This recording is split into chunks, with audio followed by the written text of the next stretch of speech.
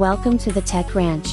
Now, here is your host, the Guru of Geek, Marlo Anderson. We got to talk about the world of innovation. And Marlo, I want your take on this because, in my opinion, this has got to be, at least in my world as a wordsmith, one of the most disruptive technologies that has entered into the American workplace in a long time, and it's the rise of artificial intelligence.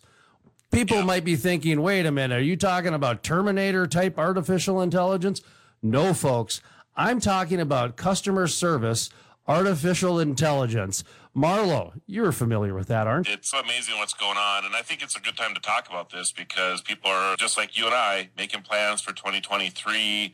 What technologies are we going to invest in? All of that stuff. And yeah, the rise, not the rise of Terminator here, but the rise of artificial intelligence and how we're going to be using it in 2023 is astonishing. It's just unbelievable what has gone on that the public has access to now over the last 2 months. And with CES just around the corner, I'll be there next week. And now, what's CES? Sorry, what's CES? Yeah.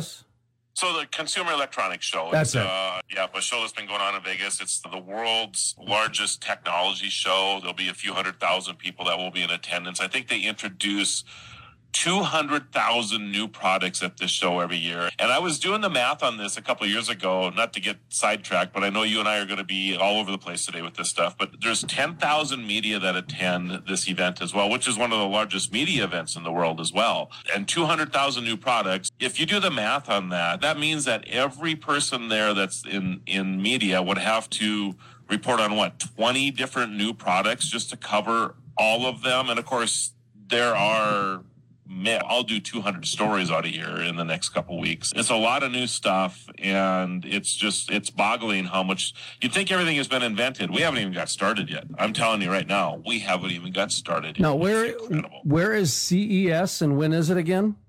So it's in Las Vegas. It'll run January 5th through the 8th. So it'll be next week. But actually, there's a lot of events that start in front of that, especially since it's a Thursday through Sunday this year. So starting on Monday already, I'll be in a lot of different type of smaller events that are going on. There'll be a lot of press-only type of things to introduce new products and get interviews and that type of thing. Expect a lot of stuff from me coming out in the next couple of weeks. So when we're talking about talk radio and the different types of programming and our target audience and demographics and all, that's actually one type of artificial intelligence. And we can certainly get into the geo artificial intelligence, if you were, the geo tracking, the eye in the sky, and that way you know exactly where to get the best cup of coffee, right? That's the whole idea. The other side of it that I want your take on before we take our first commercial break here coming up is, in my world, the wordsmithing world, because the article that I was reading the other day from MIT, of one of those snooty intellectual pieces that I like to read, it talked about the world of artificial intelligence in the rise of wordsmithing, basically, and the replacement of technical writers, the replacement of customer service writers that would do chatting and that sort of thing. But then it got into actually the mental health part of things, which is a lot of these artificial intelligent robots that are chatting with people in a customer service role, they don't know how insensitive they're being because they're just giving facts. Then I started reading more about how now some of the artificial robots that are doing the chatting are now suppressing some of the climate change information and all this other stuff. So now I'm going down a rabbit hole. Okay, Marlo, let's start from the beginning here. Where should people look for artificial intelligence first? For me, it's the wordsmithing part because that's my career.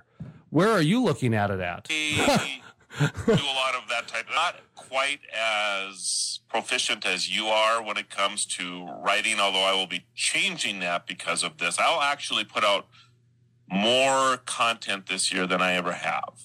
And it's because I will have the ability with these tools now to do that. So I can, for example, and I'm just throwing this out to you, I can type in a parameter, write a story about Jason Spies and Marlo Anderson doing a show on a Tech Tuesday, 1,000 words. I just wanted to tease a little bit about Google Glass because I don't think people understand what's going on with that technology. I haven't checked in for 3 years. I do not know where we're at with Google Glass. I know the rollout was a bomb. It failed for whatever reason, but the technology has kept going. Are we there with it in contacts yet? Do we have it? Where's the Google Glass technology where you can walk into a room and all of a sudden, just like in all the movies, oh, here's Karen, here's her birth date, here's her husband's name, here's the dog's name, all that stuff. That's real, isn't it? So it's real. What happens is when you wear Google Glass and, like I said, you walk into a room, what it does is it hooks into your social media and it'll pull this stuff forward. So if you were walking, let's say you're walking down a sidewalk and you looked into a restaurant, the menu might appear, but yeah. Folks, get ready for next year because the world that you see in the palm of your hands on your phone and on your screen, it might not be the real thing. So we're going to talk about how to actually accept this new reality, how to tell the difference. The article that I was reading about in my world, the wordsmith world, about the rise of artificial intelligence, the article was about how to detect it and how to navigate through some of the mental health issues that it's creating. I didn't. How can you sue me? Now, and then we got images. Okay, think of all the pictures that you've put up of your kids and your kid's sonogram and yourself and how many background pictures you might be in that someone else took a picture of. And then you got public records. So when all these, the First Avenue meets First Street, the nexus of the universes meet, how can somebody navigate through that on the social implications? Because I see how awesome this is for the world of business. This is going to revolutionize businesses next year. It's going to save them a small fortune. But the legal industry is the one I see taking off more than anything next year. What's funny about this, too, you bring up the legal part of it. I actually think artificial intelligence will be a huge part of the legal space as well. I'm going to paint a picture for you here, or a video, okay? And I'm just going to take our current president, but this could be anybody. This could be you and I, Jason. It could be former President Trump. It can be anybody, Elon Musk. Anybody is particularly open to this. Because of artificial intelligence and the way that you can manipulate images and video now, you could take and somebody could post something of a video of Joe Biden saying something totally different than what he meant to say. So if somebody wanted to take the stock market down, for example, you could release a video of the president stating something that would have significant ramifications and then post it on social media as some type of news source or whatever. And granted, it will probably be taken down, but there's always this thing about something getting posted, and then by the time it's discovered, it's 10 minutes, it's an hour, it's 2 hours. It's like computer viruses, right? There's a new virus that comes out, but the virus protection software that you have has to know about the virus before it can protect you from it. Somebody has to report it. Somebody has to do something to it, right? There's a window of opportunity. What you're talking about is that window of opportunity can be seen by millions, tens of millions of people before it's taken down. And the next thing you know, you and I are talking about it on a talk radio show or whatever. Can you believe what the president said? And then it just gets amplified, right? So there's always this window of opportunity, and it's all made possible because of this technology that we have now using artificial intelligence that you can manipulate what people say, and it can be on anything. It could be if somebody wants to blast your next door neighbor. It can be anything. And it actually created this image that I put up, and it looked like there was this path that was groomed, and there was a bunch of cows that were pulling these snow blades.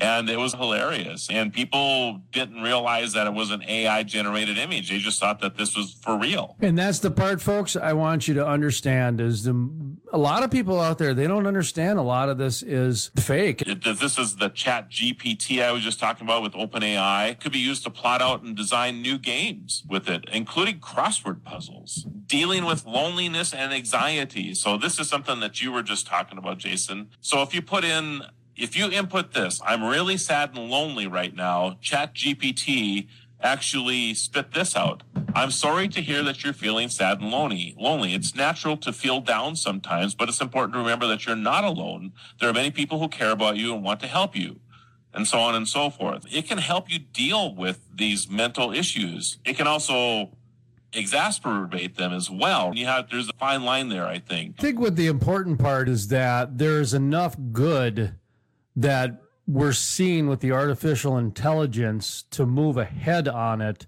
I think the important part for people to understand is there's going to be some correction that needs to be done. And yes. The correction might be a little bit testy at times because you are going to deal with emotions. The counseling one is a great example to where the sheer resources that are needed to put a human behind a 24-hour help desk are not always available. But to answer 15 pre-qualifying questions that is going to save somebody's life, that can be done. And it can be done right now. And if they can save 5 lives and only offend one person who doesn't take their life, but they just get offensive, that's in that more good than bad column. So how can we now make this AI a little bit less sterile? That's where we're open to discussion, and that's where the vanilla gets the sprinkles, if you will. Folks, that's the part to keep in mind, though. When we're talking about the good, the bad, and the ugly, the reason we're talking about it is because it ain't going anywhere. Right. It's here. So this is a platform. This is a place where you can have a public discussion, where we have a town hall talk of the town, if you will. And Marlo, let's talk about what parents can do, because there's a lot of really cool things. What should parents do? Should they monitor their AI around their house? Should they start saying, hey, I just want to have AI do a recipe? Because that's another thing. You can just I think you can probably even take a snapshot of your refrigerator contents now, and they'll kick out a recipe. That's correct. Oh, is it really? I was joking, actually. You're absolutely correct. I just figured the technology would be there. Yeah. Okay. Yeah, it can actually, I've seen that before. AI is pretty new. I'm not really sure the implications that it will have yet for young people. But I will say this. I think about my grandson, Tyler, when he was 5 years old. And I watched this go on, and he's a couple years older than that now. But as a young child, sometimes, especially when you're surrounded with a bunch of adults, sometimes you might get a little lonely, or maybe you don't feel like you're getting the attention that you want, right? So it was a house full of people, all adults. He was there, and he was trying to get somebody to play a game with him or whatever, and nobody would do this. So the next thing you know, and I happened to be downstairs working on my computer doing something at the time. He comes wandering down, and I have an Alexa sitting there. And he went right up to Alexa and goes, Alexa, count to 10 for me in Spanish. And Alexa just spouts off, count to 10 in Spanish. And he's 5. And he wants to learn how to count to 10 in Spanish. So he's now interacting with Alexa to do this. And then Alexa, play this song for me. And Alexa would play the song for him. Then he had a game that he would play with Alexa. And I am just stunned that he had this ability to actually interact with an artificial intelligence, and he just took it for granted. So I think that there's really good things that are possible because we have these devices in our houses. I tried to write someone a check the other day, and they asked me what I was drawing. So I feel your pain, Marlo. I know what you're talking about. That's funny.